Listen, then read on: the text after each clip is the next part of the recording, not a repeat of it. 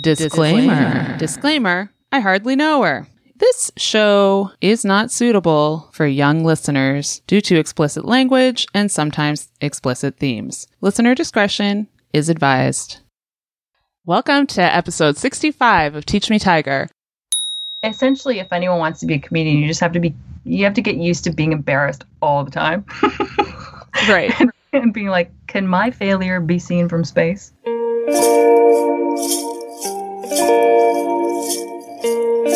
Hi, Tiger. Teach me, Tiger, how to kiss you. Whoa, whoa, whoa, whoa. Help me, Tiger. I don't know what to do. Whoa, whoa, whoa, whoa. Take my lips, they belong to you, but teach me first, teach me what to do. Welcome to Teach Me Tiger, the show where I, Melody, get to chat with my friends, new and old, and learn about new stuff. So today's maybe less educational, but I promise it's going to be a blast. Less educational. Good luck. Well, maybe it's very educational. I don't know. I guess we'll find out. Let's find out. No pressure. If either of us is a scientist, let's find out. I'm a doctor. I'm a pilot, turns out.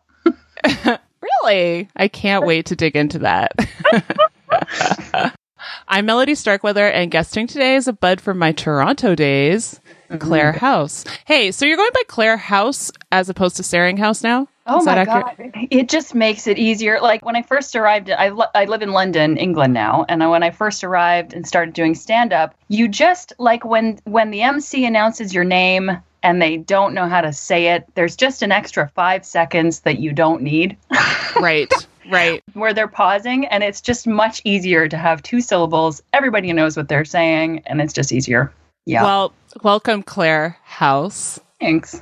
Today we're going to see what Claire's been up to since the mid-aughts when we knew each other on various dance floors, I would say, mostly. Yeah, it was kind of, what was it? It was like Lee's Palace and Sneaky D's and being a bit of, band groupies. That's what I remember. Yep. Yeah, me too. Pretending that I was going to have a band and then never really doing it. And, I'm still going to have a band. Go for it. Is it going to be tambourine, ukulele? Ukulele, definitely. So we're going to see what you've been up to. And from what I understand, you've been up to some cool stuff. Art, comedy, acting, writing, nomadism. Oh my God. It's been a long haul, man. Also, you're very funny and smart. So I'm again, no pressure. I knew this was a premium podcast, Melody.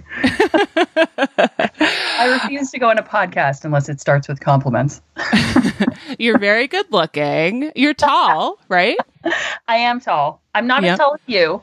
I'm 5'10", but close. But people do treat you like a hulking piece of human. So maybe we have that in common. Do they treat you like a hulking? I feel like I have the body of a retired professional discus thrower. Retired, not active. Well, this is it. It's like because it's you got the size, I've got the bulk, but it's not in working order. So we're going to talk about discus throwing today. Sweet. Yeah. You want to plant and then force it forward. That applies to most things in life, I think. That's more shot put, isn't it? I guess discus is where you do the real spin. Oh, that's right. It's not an attractive sport. Well, unless you're doing it. Unless I'm doing it. It seems like more of like, I don't know, therapy for a Neanderthal. Like, ugh. Anyway. I have been doing the wrong kind of therapy. So we're going to talk mostly about comedy, though, I think. This is, after all, a comedy podcast. So I'm in stitches already. I'm not sure if that's sarcastic, but let's get funny. Hilarious. Before we get to that, Claire, we have a couple segments that we do on the show. First of all, how was your week? Do you have any week peaks or pandemic peaks, since we're most people are just meeting you? Week peak.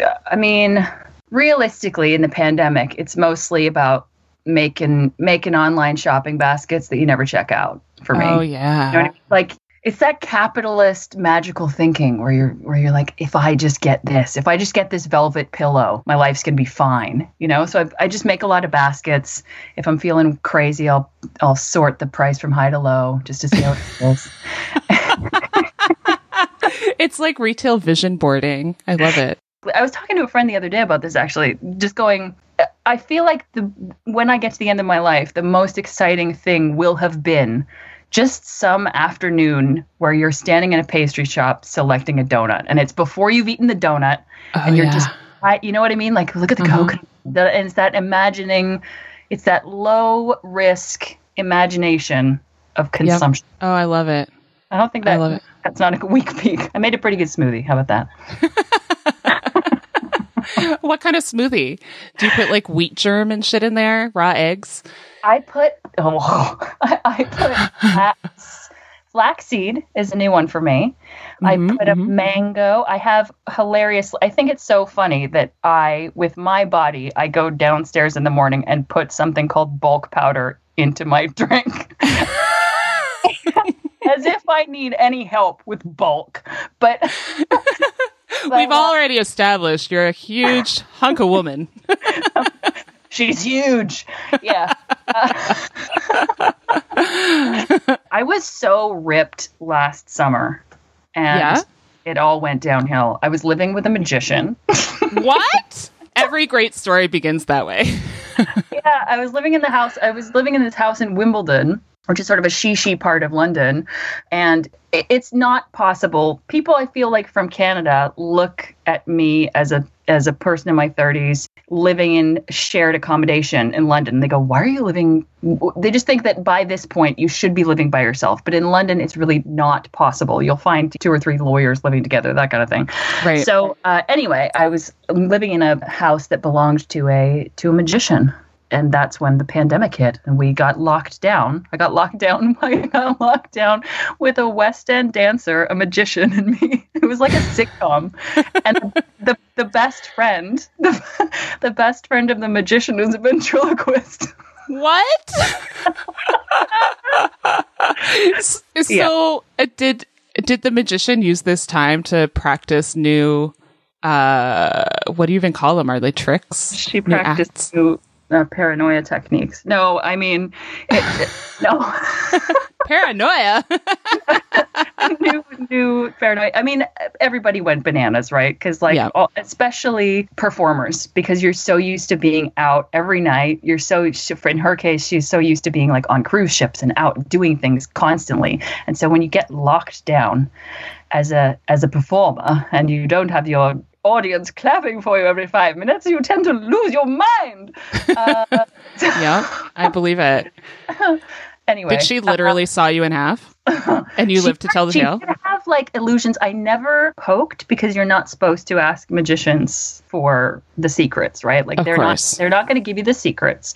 Right. But I could see, we would sometimes watch magic together on TV, and you could see her like knowing what was happening. I'd be like, I just want to know what she knows, but I can't ask. Wow. But there were interesting things around the house, like giant playing cards and hats and rabbits and, actual rabbits? I mean, stuffed rabbits. And there were loads of stuff. It was kind of like living with Liza Minnelli. She's great.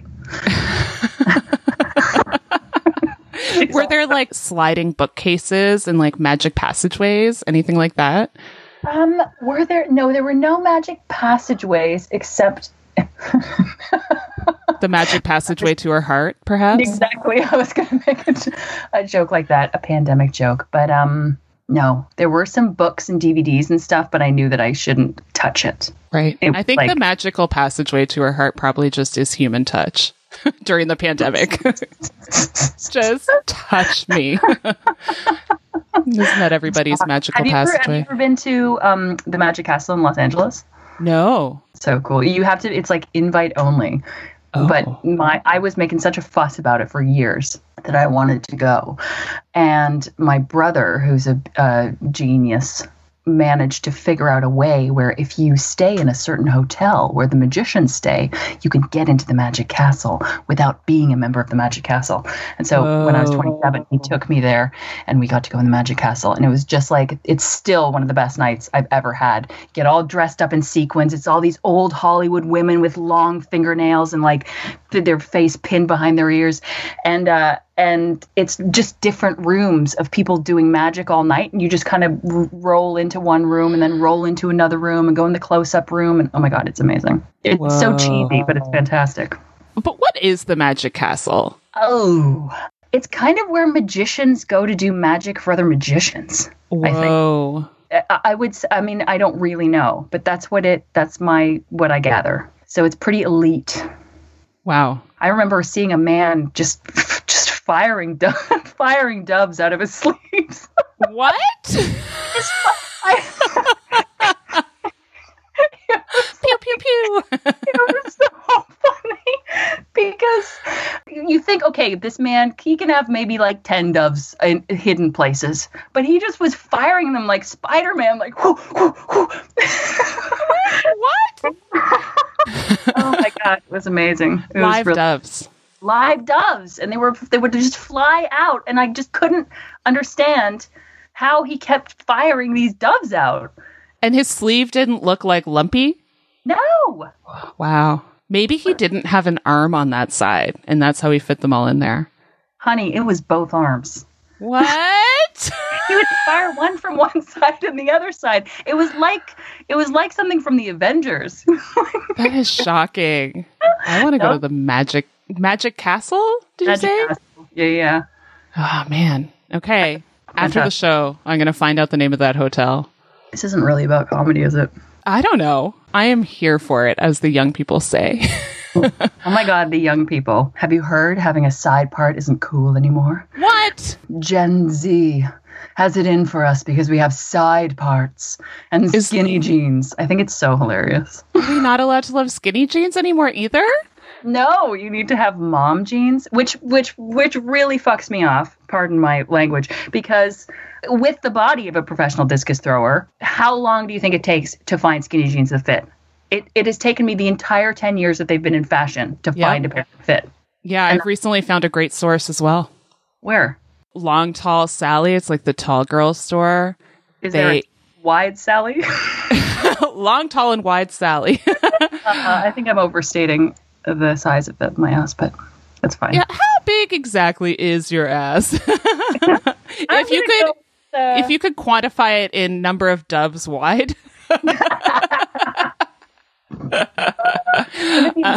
A dove came out every time you farted. Can you imagine? Pew, pew, pew.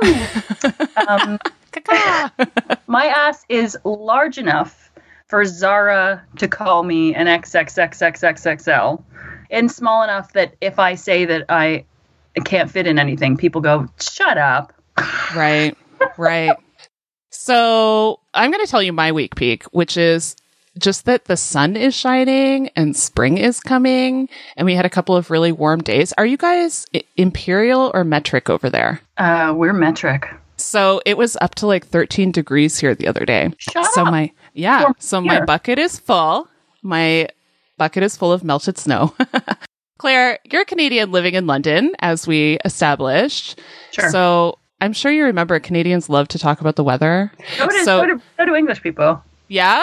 So what's the winter like there? It's gray, and I can't decide which I like better, because there's some comfort in having that packed snow feeling where it's like -10 and you can just go out but you feel sort of held. Mm-hmm. Here, it's always 0, -1, little bit of sleet, gray, gets in your skin. And also, I've never been colder anywhere than here. I lived in Thunder Bay, where for 3 months it never went above -25. And right. I've never been colder than I am in this country, because they don't do insulation. They don't do anything properly.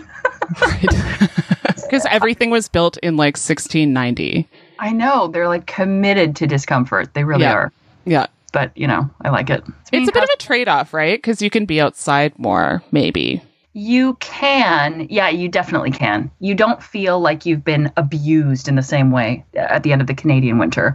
Right. You really feel like you've been through something. And my body expands and contracts with the seasons. So the shorter the winter, the better. So you're not expanding in the summer like a fine piece of wood. No, I'm ripe. I'm only ripe in August. like a cabbage.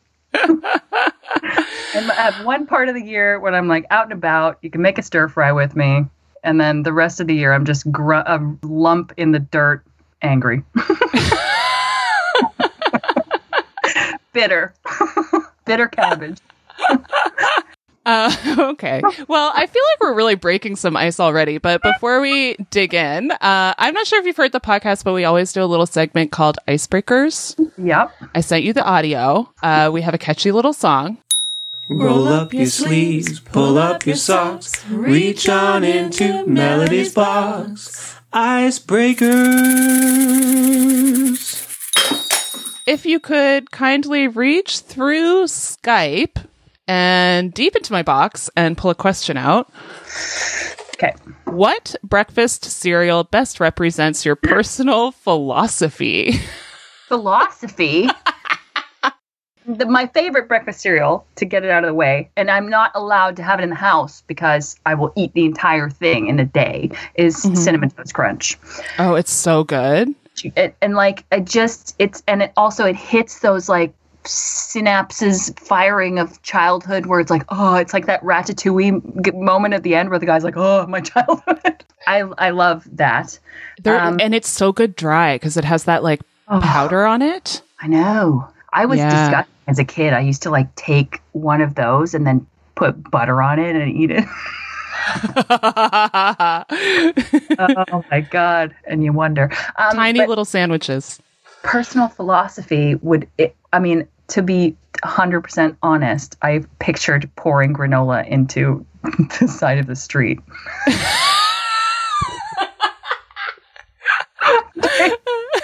I love it. The first image that I had was someone dumping granola in what do you call it? Like the grate in the side of the street, like where that it clown lives, like into the sewer drain. Yeah. That's my breakfast cereal as a philosophy of life. Like every healthy thing you wanted down the drain, honey. That's not really a philosophy. That's just a belief. I love it. Scientific proof. What's yours? Oh God, philosophy. Okay. Lately I've been really into like choosing to be happy. It's a new thing I'm trying on. Very good. Yeah, it's like really healthy and stuff. But honestly, I think I have to go with granola, except I'm probably eating it. I have to also go with granola because it's like, it's got the fiber. It's like maybe slow roasted or whatever. Yeah. It tastes really good, but it's not like the worst for you. Yeah. Icebreakers. So were you like a funny kid? Were you a class clown? No. Oh my God. I was I think the thing that connects most of the stand-ups and comics that I know that are really good is that they're outsiders. 100% outsiders. Sometimes they're the class clown, but more often than not, they are the loser, the outsider. But it was like laughs were at a high premium in my house. So like, I think that was, you get motivated. I remember in grade 6, there was a school play. And I had been pegged to be the sort of Swedish Chef Muppets character. Like clearly I was the comic relief in this play. And halfway through the production of this grade 6 play, the teacher who was directing it got fired for chucking chalk at children's heads. Which like at the time felt pretty dramatic, but now you go, man, if I were in a room with 10-year-olds, I think a chalk would be like the least of the things I would chuck at them. But anyway, she got fired. This play got canceled. And I remember at whatever age that was being gutted that I wasn't going to get my laughs. Yeah, no kidding. I was never going to be cast as the princess, I was the Swedish chef all around. I was a weird kid. In high school, I went to a very, very, very small school. It was 200 kids from kindergarten to OAC, which existed at the time. Where was this? This was outside Guelph. And it was a good school, but all I ever wanted to do was go to the performing arts school, and I never got to go. But anyway, I would go up and down the hallway, sort of in a Hunchback of Notre Dame sort of style.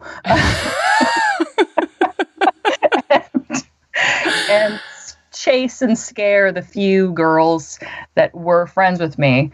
And that was the closest I got to being the class clown. You were the class hunchback.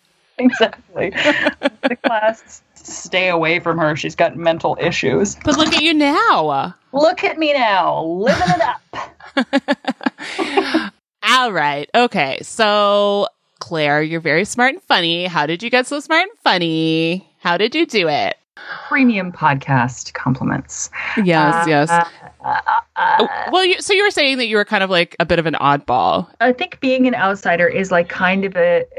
Unfortunately for all the popular kids, it is this like DNA strand thing that you need to be able to, for whatever reason, with some comics kind of like grow up and you'll hear them talk about their childhood and they felt a distance from whatever classroom they were in or whatever because they felt like it was stupid and they were better than it. And then other ones felt like they wanted to be involved but weren't allowed. But generally, there's like a pretty consistent thing where people have an outsider perspective. When I was a kid, my family moved around a lot. So from the age of 6, we would go away for a year and like live in Europe, and I would like go to a foreign school where everyone was making fun of me for a year for not speaking French or whatever, and then I would go back to Canada. And so it was like, I think as strange as that is at the time, it gives you that distance from everywhere that you are that you kind of need to look at things and go, what's wrong here? What's weird here? And that's something that maybe is good. Also,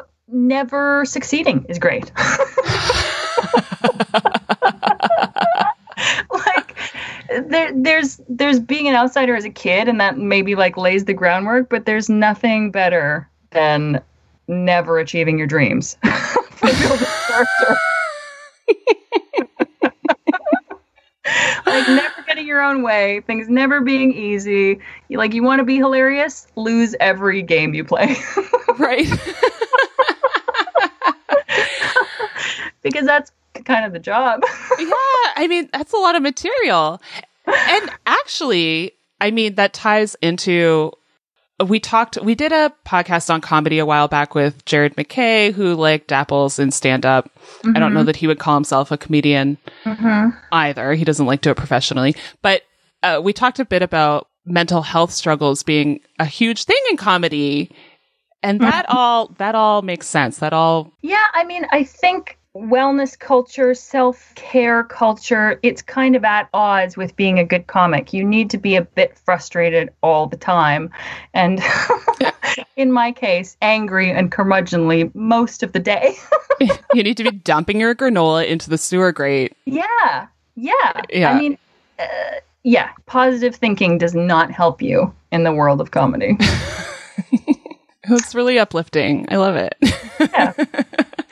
But it's like the world is full of material because it's so absurd. Okay, so how did you end up in comedy? Well, it's a long and circuitous story because I never had the confidence to do anything. The idea of doing stand-up when I was a kid was, I mean, like so many people told me along the way, like, you should try this. But the fear of doing it always prevented me from doing it. So always was doing comedy. When I was about 15, I got chosen to be part of this Second City pilot project in Toronto, where they took like 6 or 8 of the sort of promising young improvisers, and they did this thing where they shoved them into the adult program. They put us in the adult program. And I remember that being like, oh my God, I found my home. All I want to do, I remember writing in a journal, if all I could do for the rest of my life was character-based narrative improv, I'd be happy.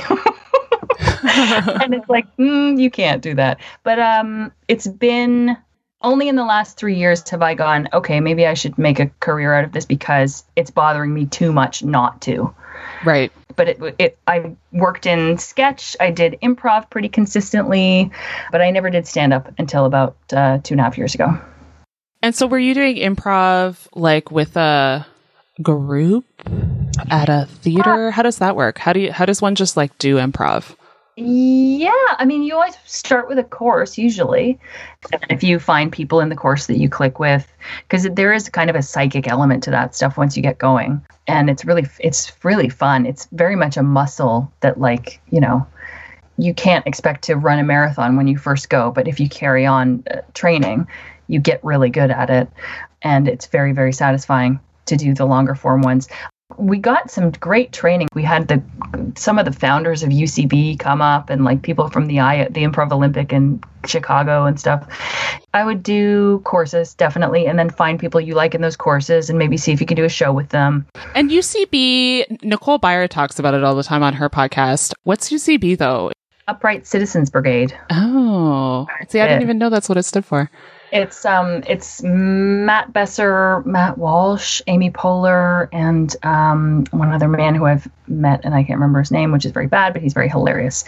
And they kind of came up with a sort of system. I think they developed the ASCAT, which is like a form of improv. And they're all about the game of the scene, which is like essentially like finding what the funny pattern of the scene is as quickly as possible and then raising the stakes on that until it finishes. I'm speaking kind of about territory that I don't really remember at this point because I haven't done it in years and years. But is it like, do they offer courses or is it like a comedy troupe kind of thing? What is UCB? What is it? Yeah, courses. They have courses in, they came up and just visited us in Toronto. Okay. But you can take, I'm not sure if they have a place in Toronto. If you're in Toronto, I would just say probably Second City or there's a bunch of places there. I think Bad Dog does it. And I can't remember because it's been like 15 years since I lived in Toronto. But I think they have places in LA and at least New York. Mm-hmm. But yeah, you can find out. Upright Citizens Brigade. Cool. They were cool. Then sketch comedy is different from improv. How? Sketch comedy is making funny scenes that you've written beforehand instead of making on the spot. Okay. And then again, there's just sort of various rules that you can, or tools that you can play with, like raising the stakes, thinking about status, thinking about exaggeration, thinking about what the game or the pattern of your scene is to raise it to the maximum, seeing if you can get some unexpected, misdirected laughs in there. I mean, sketch comedy is a great way to start for people who maybe want to work in sitcoms or TV or something like that. I don't know. I don't think I've really mastered that form. I work best on my own still, but it's fun. And so you've done stand-up over the last few years. Yeah. How did you get into that? How did you start doing that? Did you go to some open mics or? No, I came to London. I had lived in Colombia for a couple of years and had sort of essentially a minor meltdown. I think I was sort of waiting. Essentially, I was a creative person with no confidence. And I knew that I wanted to be funny and I knew that I wanted to do stuff, but it was as if I was waiting for someone to go, you're allowed to be funny, go. And no one's ever going to do that. Right. So anyway, I had sort of an epiphany at some point. It's like, no, I actually have to do these things myself. No one's going to come and find me. So moved to London, wasn't really sure what I was doing. Still, stand-up wasn't on the menu. And then somehow, just in conversations with friends at the time, it was like, well, maybe I should try this. I was doing monologue competitions in public, and they were all kind of funny. And then a friend of mine just booked me in an open mic without me knowing anything about it. And and then she was like, okay, better get your 5 minutes ready. And that first show went really well, luckily. And then, which I think is a useful thing for any aspiring stand-up, I decided that I was going to do 100 shows before I made a decision as to whether I was going to continue doing it or not. And then I got addicted to this. 100 shows? So how many are you doing, like 3 shows a week? More, usually more. Yeah, you kind of want to be anywhere between 2 and 6 shows a week is a nice amount to be doing. Because it's like working out. Like you have to go out every night. You don't have to. Some people are really intense. Like you got to go 3 times a night or else it's not real. I don't buy that stuff. I think you can easily take some time off, but doing it a couple of times a week would be the minimum. Yeah. Crazy. So you get into it, especially here. I don't know how it would be. In Toronto, being in a career in comedy never felt possible, which I think is maybe why I didn't pursue it. It always felt like if you want to do it, you kind of got to go to LA or you got to go to New York, you got to find something. There's a lot of Canadian comedians over here who I think came for the same reason. It feels like there's kind of a ceiling. Maybe that's not true anymore, but at the time, to me, and maybe it was my own issues, but I just felt like it wasn't possible. But here, the amount of stage time you can get, you can be a racehorse in a year if you really put your mind to it, because there's open mics every night. And if you have to do the legwork and you have to be good at admin, you can't just decide you're a creative person and go. But if you do it, you can put in the hours, and that's what it takes to get good. 6 nights a week. That's crazy. But you're going up and doing like 5 minutes or like 10 minutes or whatever, right? Like it's a pretty short window usually, or? If you're a newbie, if you're starting as an open mic comic, it'll be 5 minutes. And then the better you get, the longer you do.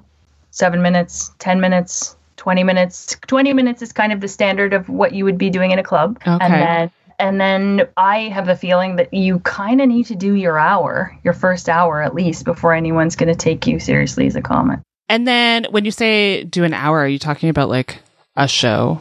Yeah. Like a recorded show? Whether it gets recorded or not isn't really up to you. But Edinburgh, a lot of the comedy year here, at least, and like honestly, anyone who's in, I don't know how Toronto is now, but anyone who's in stand-up, I would kind of recommend they come here maybe for a year and just see what happens, just because you can get a better quicker. But the year here, under normal circumstances, is defined around the Edinburgh Festival, and people prepare and go up and do their hour, and it does well or it doesn't do well or whatever. So yeah, the hour is kind of, I say I consider it, haven't done one yet, but I consider it kind of like your first hoop that you have to jump through as a professional comic, because you have to do a good hour.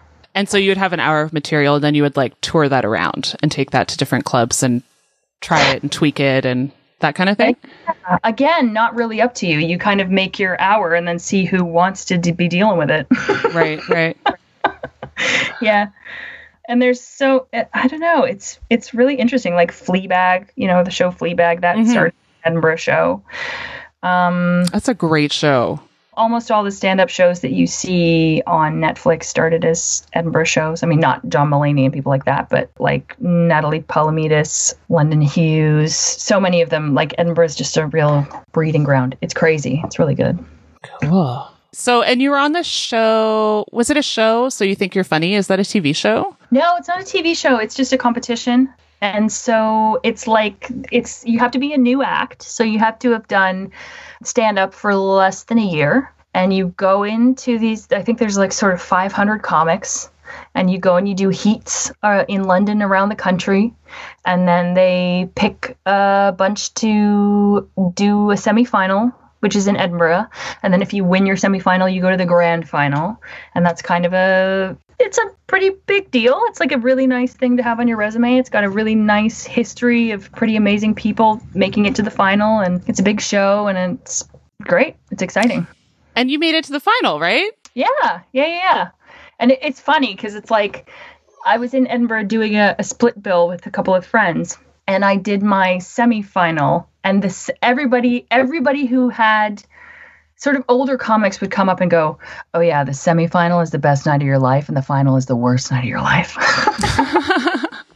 Because the semifinal, I don't know, it was just like a fantastic room. Everybody's into it. It was really fun. Obviously, I was excited because I won. I went upstairs. You have agents coming up to you going, "I think this is going to be a big thing. Take my card." And then, of course, they never call you.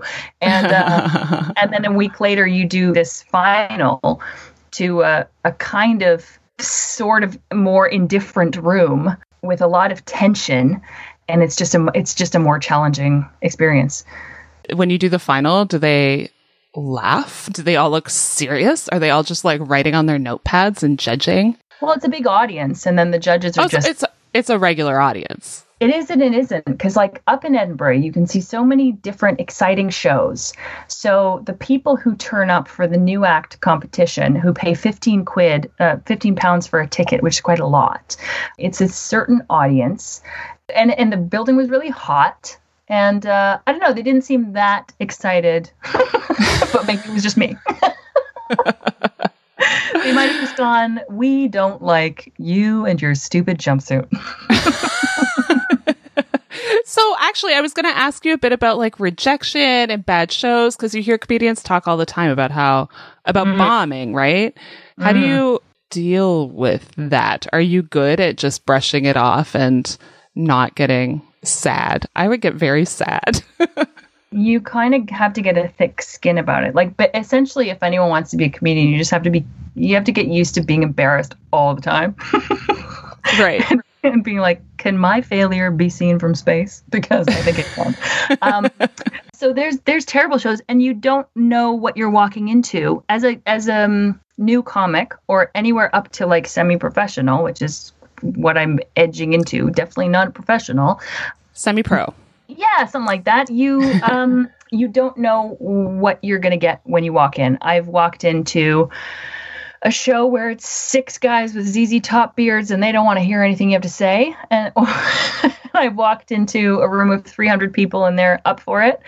I remember being at a show early on and things had been going well for me. And I went into this basement and it was 8 open mic male comics. And the entire show was just them making jokes about edging. Oh, God. Like back and forth. And one would get up and then the MC would get up and make a joke about edging. And then someone else would get up and da-da-da. And I went on stage and I just said the first thing that came to my head, which was, I've never had more of a uterus than I have right now. And they just hated me as soon as I said that. And I did 7 minutes to absolute silence. Oh, and then, no. But you just have like, I have things where when I wake up in the morning, I can be power embarrassed for about 15 minutes if I think about certain things that have happened.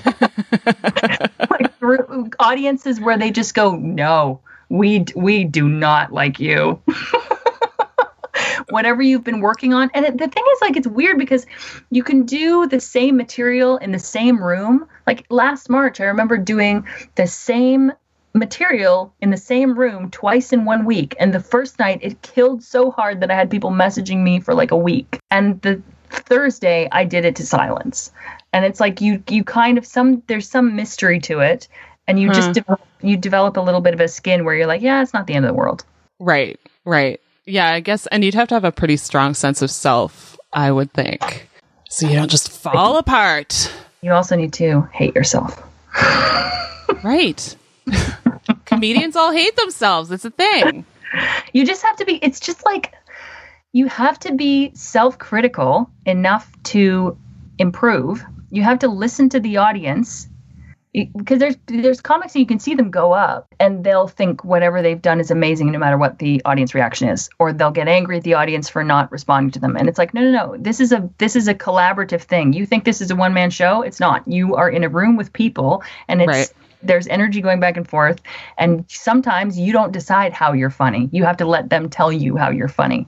So you need to be able to sit there and listen to your set and go, you know what? I love this joke, but nobody else does, so I'm going to cut it. So sad, though. Cutting your little joke baby. It's so sad. I had a joke about, like, I thought it was so funny, or just a line that was like being in the Ritz Hotel and you see so many old silver-haired people that to me it looks like a yacht race.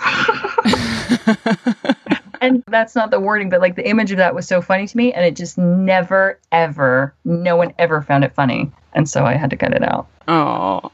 Have you seen, okay, so in the scene, you've been doing this for really a long time. We've been doing stand-up for a few years, but you've been in the scene for many, many years. Have you seen changes in the scene? And coming into the pandemic too, obviously, there have been huge changes. The scene. What are comics doing in a pandemic where you can't perform? What's happening? A lot of Zoom shows. They're doing it, which I just did my first one this weekend because I was so anti doing it. I just felt like this is not the same thing, and this feels desperate. That's how I felt in April of last year. It was like these people who are rushing instantly online. It's like there's a bigger issue happening, and maybe we should do that before we try and do the same jokes on Zoom. But it's a new way of doing things, and I need to pick up with the times and get on there and do it as well. So people have been doing Zoom shows. People have been trying to transition to video, which I felt lucky that I was doing it before anyway. And what else? We had outdoor gigs last summer a little bit, which is challenging. And what else? I think people are trying to write. Some people have definitely dropped out of the game, like they've disappeared, which is a shame. And definitely comics who were making their entire living off it. I mean, before all this happened, I was like really eager to be making my living off it as soon as possible. And then as soon as the pandemic hit, I was really thankful that I had a freelance job as well, because all the professional comics that I knew were instantly struggling. Anyway, what has changed? I'd be really interested to see what happens after the pandemic in terms of content, because it's for the past couple of years, at least stand-up has been very focused on the kind of confessional type of comedy where like you can almost like look at your watch and go, okay, at the 40-minute mark, we're going to have a revelation about this person's mother dying or something dark is going to come. Right. So that's been kind of something that's been doing really well, and it's cool. It's great. But also I'd be interested to see what happens after that, because I feel like people might want a bit more levity. Like obviously Hannah Gadsby, Nanette, that whole thing was a big cultural moment. But yeah, I'll be interested to see what the next wave is.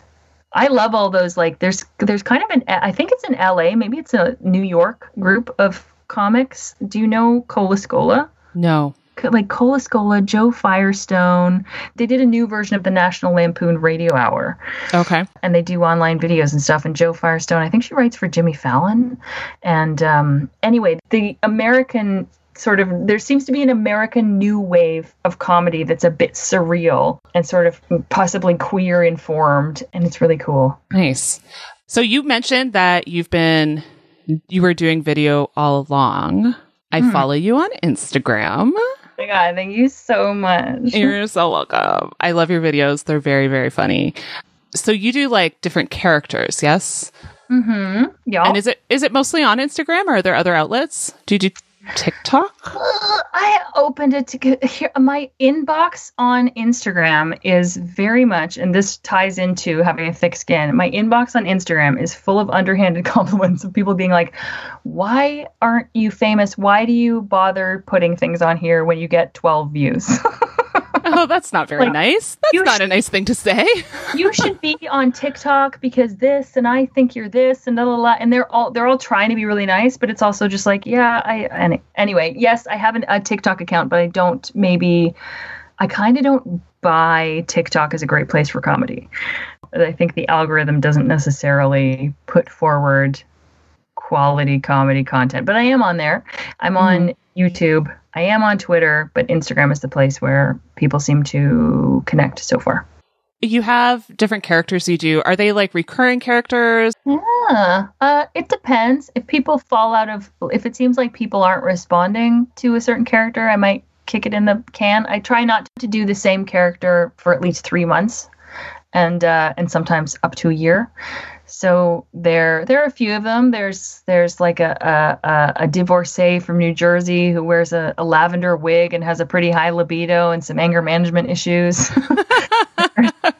There's a German artist who's pretty directly informed by my master's degree that I did in Germany, and she mostly works with found art objects and gets upset at the fact that unicorns seem to be invading commercial culture. And then like an American therapist who always seems to get interrupted in the middle of doing water sports by a friend with eyes. And then there's Satan's receptionist who's very upbeat about all the horrible things that her boss is doing. And then there's a 1940s dame who's quite brassy and makes complaints to customer service reps on the phone. And anyway, there's loads. Well, while we're talking about it, what is your Instagram handle? My Instagram handle is @Claire_Haus, Haus. The German spelling. It's a German spelling. You're in the house. That's the great thing is if I ever do make an entire show, there's so many title options. Oh my goodness. There sure is. House on Fire. Yeah, don't give too many away here. White House Down. And so you did your master's in Germany. Was it in German? In English? No. Were you allowed to speak English? It was an English international master's, and it was at the Bauhaus. And What? yeah, well, there are two Bauhauses. This was the Weimar one, so I guess the original one, and then there's one in Dessau. Yeah, it was a very, very alternative experiment. It's exactly what you would imagine kind of a Bauhaus masters to be. We were separate from the rest of the school. We had a studio. It was very international, people from all over the world, highly experimental. It was run by like Dracula style Southeastern Europeans who would just encourage you to do anything. Go, you want to stand on a plinth in the middle of town naked with a platter on your head? Do it. So it was great. It was great. I think at that time, because my confidence was so low, I just needed someone to tell me to make art. Like, yeah. We want you to do something. We're waiting for you to do something. You don't need to justify it. Just do something. And so were you doing like more performance-based stuff? Well, before then, I had done sort of humorous drawings. That was my thing. I was a kind of an illustrator for a few years. Had a book put out that was sort of like graphic art and then funny lines or sort of non sequiturs underneath. What is it called? The book was called The Blaring House. Blaring House. But House, which was at the time I was trying to get people to know how to say my name because Seringhaus, nobody knew how to pronounce it. And so I'd be like, it rhymes with Blaring House. And it was with Conundrum Press, which is a lovely little company in Canada. And so that was what I loved doing that for a while. But the book was so much work and it kind of didn't do anything. And so I was living in Halifax at the time and I just wanted... Halifax is a wonderful petri dish for creative people where you're so supported and everyone's so lovely. But at a certain point, you just feel like maybe you should go outside the petri dish and get better somewhere else. So anyway, I went as an illustrator. And then over the course of the program, I kind of discovered that I wanted to do sound art. So I ended up doing kind of funny sound installations using my voice. And I was told upon, like, when I did my graduation thesis, I remember one of the final comments, I did well and they were happy with it and everything, but they were like, this is really good. It was also very funny. And we think maybe you want to do something with humor in the future. So essentially, the German art world was like, you're too funny for us. Go away. That's great. Which sounds nice in hindsight, but at the time was like, oh. Art can be funny. It's okay to be funny. I remember doing an installation that was like, I created a whole yoga room, like a dark yoga room with those, what are those lights called that you like, they look like they're water, blah, blah, blah, you know, those?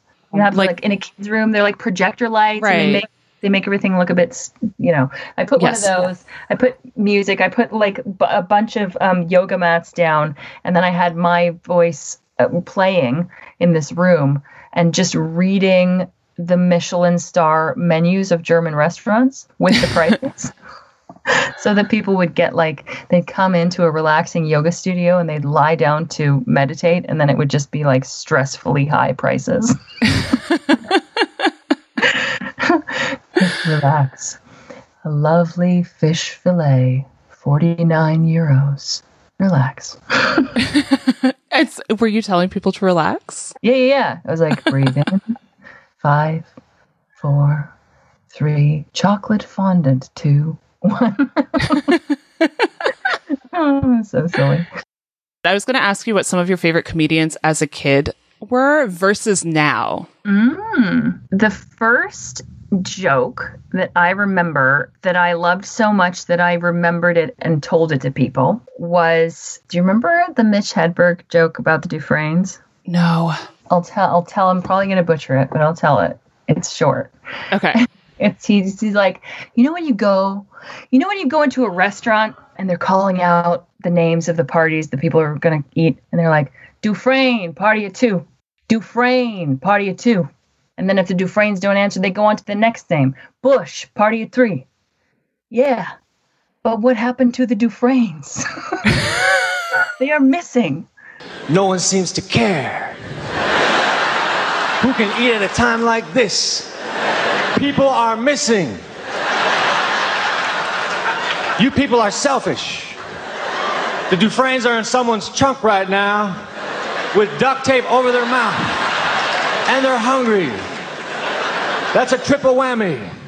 Bush, search party of 3. You can eat when you find the Dufresne. And it still makes me laugh so much. That was the first one. I remember like loving Kids in the Hall. I was obsessed with Kids in the Hall very young. Oh, so good. Went to see them live when I was like 7 years old. Got all dressed up. And it was very exciting. And then I remember Scott Thompson seeing me in the queue to get an autograph and just being like, what the fuck is this 7-year-old doing? I think I was talking about anal probes and like, and he ushered me to the front. And, like I got autographs from him and I got one from Mark McKinney. And anyway, I loved them. And Waiting for Guffman, I remember just being like so obsessed with Waiting for Guffman and Best in Show. Your question was, as compared to now, a lot of the people I still like. Obviously, I used to not like anyone who sounded angry, and now I love people. I think Bill Burr's amazing, Chris Rock's amazing, Richard Pryor's amazing. I like people like, let's see, God, there's so many people. Julio Torres is very funny. Naomi Ekperigin, Bo Burnham, David O'Doherty, Tim Key. I don't know.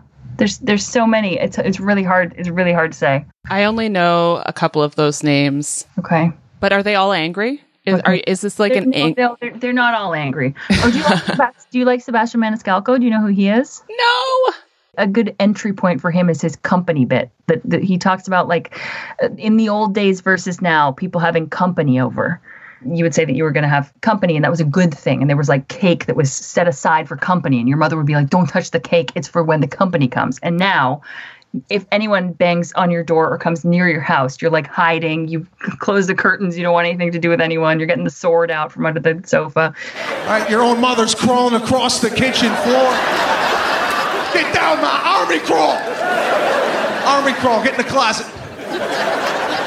Go get the sword in the living room. Somebody get the sword underneath the couch in the living room. There's a sword. All right, you have to turn and ask your family, you invite anybody over? You invite anybody over. Sebastian, what's the last name? Sebastian Maniscalco. Maniscalco. Super physical, very, very, very funny dude. And then I guess just like growing up and realizing the more dimensions to the things you knew were funny when you were a kid. There was a lot of like British humor in my house when I was a kid because of my mom. So there was a lot of like French and Saunders, Monty Python, Alan Partridge, all that kind of stuff was playing in the background. And then you grow up and you're like, oh yeah, here's more reasons why that's funny. I don't know, Larry David. I could just do a list for about 3 hours. So okay, the clock is starting now. Always SNL as well. I used to stay up and watch Saturday Night Live, and my mom would have gone to bed, and I would write out the Deep Thoughts. Do you remember Deep Thoughts by Jack Handey? Jack Handey, yep. So good. Do you remember, were you like Phil Hartman age? Phil Hartman? Yes. Yeah. Remember Unfrozen Caveman Lawyer? Yes. I hadn't thought of it until literally right now. Unfrozen Caveman Lawyer. He used to be a caveman, but now he's a lawyer. Unfrozen Caveman Lawyer. Just like one of the best sketches ever. I also remember the weekend that the first digital short happened, and I remember being like, "What?" Because I'd watched the show for so long, just being like, "What is this?" And then you could just feel that something new was happening. It was just cool. The year was 1999. I know. I don't know what year it was. Anyway. Well, how did you feel about Tim Allen? Tim Allen? Huh? You mean like back in the day? Like in the 90s, yeah. I didn't really like him. I didn't. You didn't? Oh man, when I was a kid, I thought he was the funniest shit ever. People really liked him. That's cool. That's fair. That's good. Well, now I'm like, he's a pig. Like, what? There were so many good Jack Handey ones that I can't remember. There was one that was like, if you ever drop your keys into a river of lava, let them go, because, man, they're gone. Yeah. That was a good one. There were so many good ones. I also, as a kid, loved Steve Martin. I had a VHS tape of the best of Steve Martin on SNL. Oh, 100%. Man, that guy's so funny and charming and great. I just want to spend my life with him, platonically. I know. And he could play me lullabies on the banjo. Very talented banjo player as well. He is.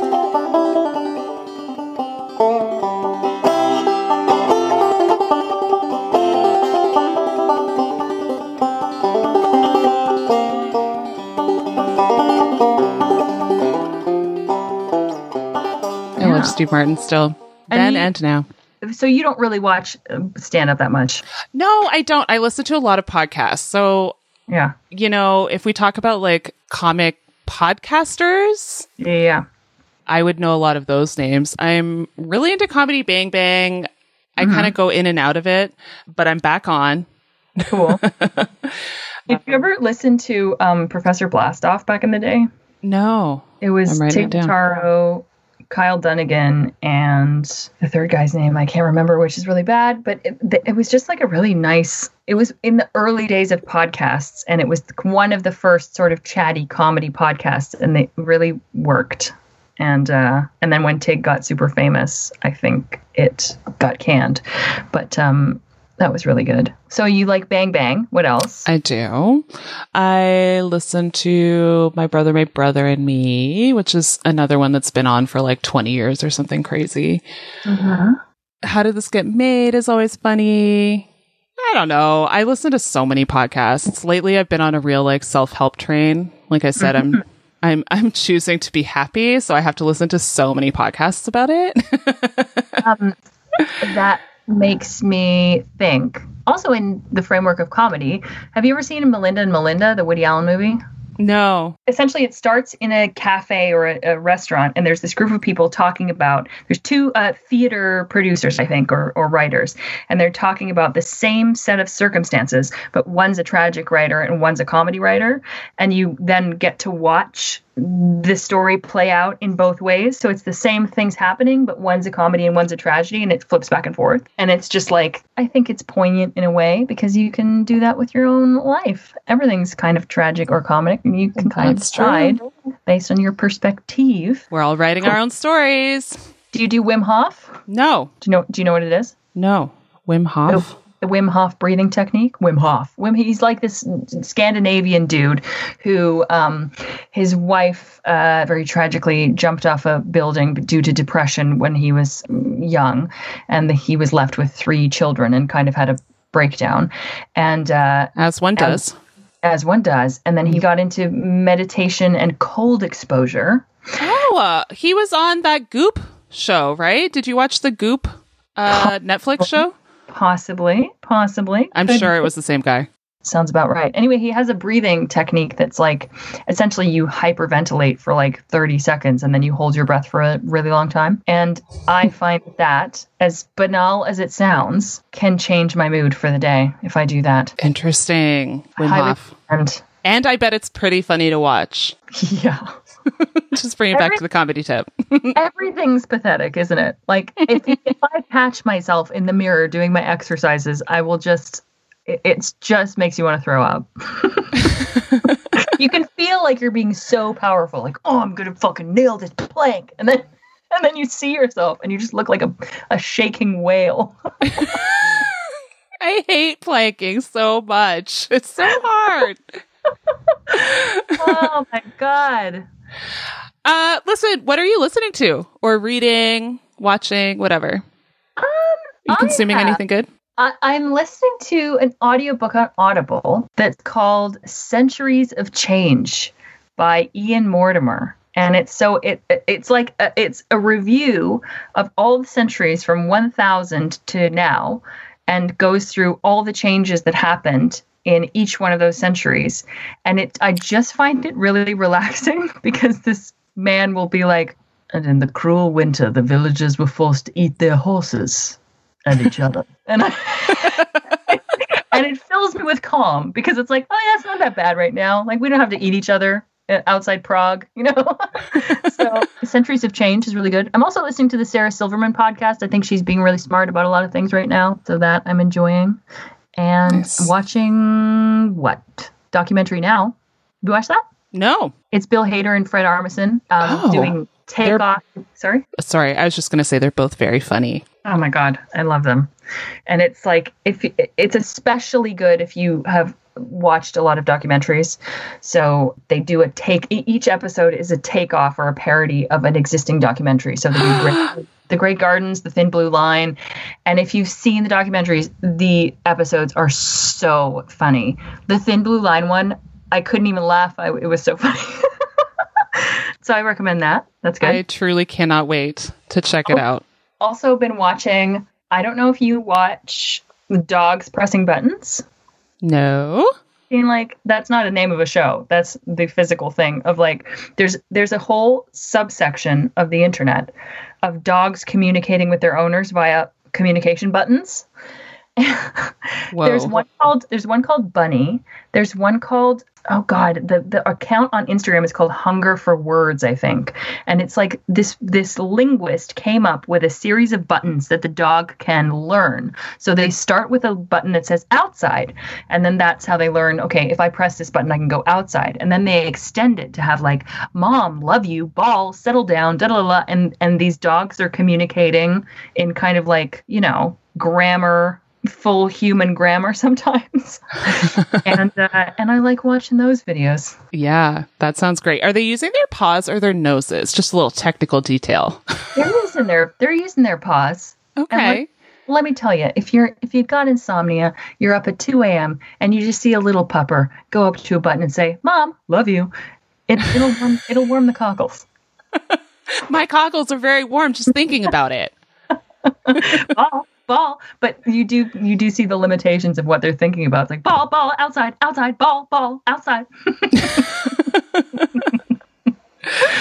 That's amazing. What are you watching? Oh man, I have watched a couple of great things on Netflix lately. I mean, man, okay, like I'm getting right into watching TV. So my husband and I separated, so I'm living on my own. I have my kids half the time. There's like a lot of TV time available now that wasn't available before. Mm-hmm. Also ukulele playing time. I should have said that as my week peak, actually. I got a ukulele and I'm going to become a ukulele master. It's happening. Okay. Remember Beirut? Yes. The band? Yeah.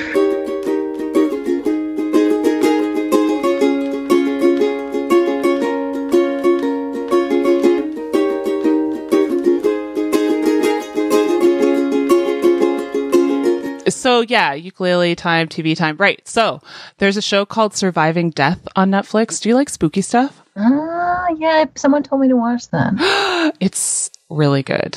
It's really good. Really good. And then the newer Unsolved Mysteries, I just realized that I hadn't watched the first half of the newest season. Oh, yeah.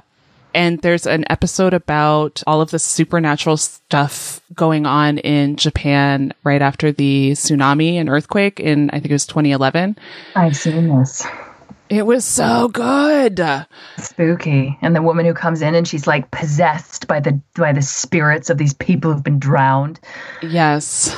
And I just loved it. The ghost taxi passengers. Yes. And the taxi drivers. Well, I don't want to give anything away. People should watch it. Sorry. Whoops.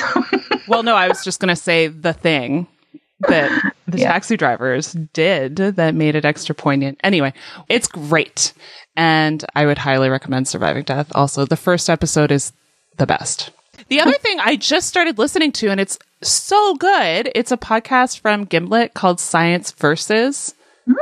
I've heard of this. It's so good. And the host is Wendy something, and she's Australian, and she's got a fun, charming accent, and she's fun and charming generally. But they cover like all kinds of topics. They did a whole bunch on the coronavirus, which I didn't listen to any of them because I don't want to talk about it anymore. But what did I listened to all the like sex ones because I'm a pervert. Obviously, if you've listened to the show, you know this. Science Versus. There's an episode on orgasms, an episode on astrology that I enjoyed. Let's see, what else? I listened to one on police shootings and the data around that. That was really good. Lyme disease, online dating. Can science find you love? And so they kind of look Have at you like, done online dating? oh my God, so much. Yes. Really? In the pandemic. So before I met my husband, there was like Plenty of Fish and Lava Life and Craigslist. And it was like not cool. It was not socially acceptable. And then I got married and I missed like all of the apps. And so I've just been checking them out hard and good. I did it for about a month and then I couldn't handle it. I find it so awkward. It is. And you do also have to, much like working comedy, you have to develop a very thick skin. Because people are flakes and superficial and judgmental. And I'm all of those things in online dating too. So who am I? Swipe left. So you swiped left on online dating. I did. I remember someone sending me a message that was clearly a form message that he was sending to every single person that was just like, I'm studying important dates in history. Want to be one? And I was like, this is enough. I don't want this. Ew. I only responded to one person and it was like a martial artist from Paris. And I was like, I can't say no to this. He's offering to teach me karate. And then he never answered me. Man, yeah. But you know what? I've met some cool people, and because of the pandemic, you can't just like go on a date with someone without vetting them a little better first. And things were closed for a while. But like, I've met a couple very cool friends. Cool. Okay, so final thing I have on the docket is plugs. Is there anything you would like to promote? I'd like to promote my own face. No. And such a good one. So good looking. No, I mean, I guess Instagram. There's nothing really to do unless you're in London and you want to see live shows. Those seem to be coming back in May. But I guess follow me on Instagram. And then on there, I'll usually advertise if I'm doing a Zoom show or something. I guess Zoom is easier for people from abroad to join in. And that's all. And it's Claire Haus? It's Claire, CLAIRE_HAUS. And if you would like anyone for your voiceover, I'm also heavily available. Do you do voiceover work? Only when I get asked. I don't have like voiceover agent or anything, but I love it. You do have a great voice. If someone said, if you go into the countryside and you never see anyone again and you can do sort of butter ads or something, I would be completely happy. I would go away and I would go, relax with the smooth creaminess. Like that would be one of my ideal lives. Would be if I ever have a startup butter company, you're the first person I'm calling. Oh my God. If you ever need anything advertised with a smooth, sensual voice, I like it because like I'm not that way. And so if it comes out of my mouth, I feel like closer to that kind of life. Right. I love it. Okay, well, you can find the show wherever you get your podcasts or at teachmetigerpodcast.ca.com was too expensive. We're on Facebook and Instagram at Teach Me Tiger Podcast. And if you go to patreon.com/teachmetigerpodcast, you can give us money. Cha-ching, cha-ching. $2 a month gets you access to all bonus episodes, and we release a bonus episode with every new release. Claire Haus, formerly known as Claire Staringhouse. Thank you so much for coming on the show. Thank you so much for having me. You're a delight and a treasure. We've been in a hot tub together, and I'm not even going to get a UTI.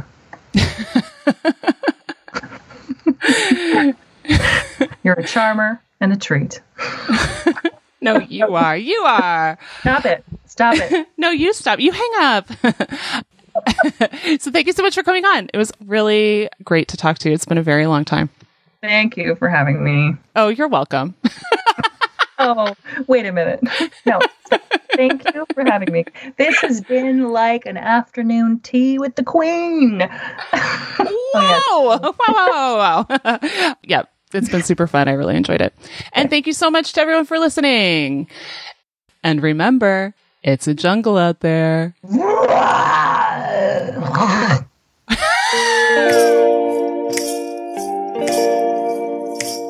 Teach me, tiger, how to tease you. Whoa, whoa, whoa, whoa. Tiger, tiger, I wanna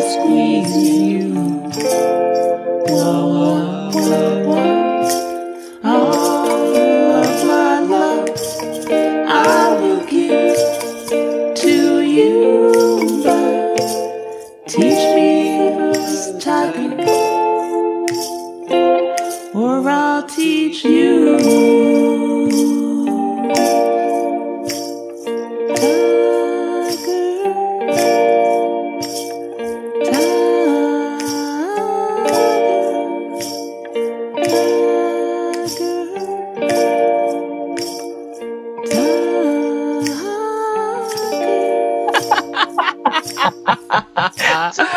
It's a little bit of a phlegm. It's like the lion's been eating in Katz's deli and he's coughing something up. No?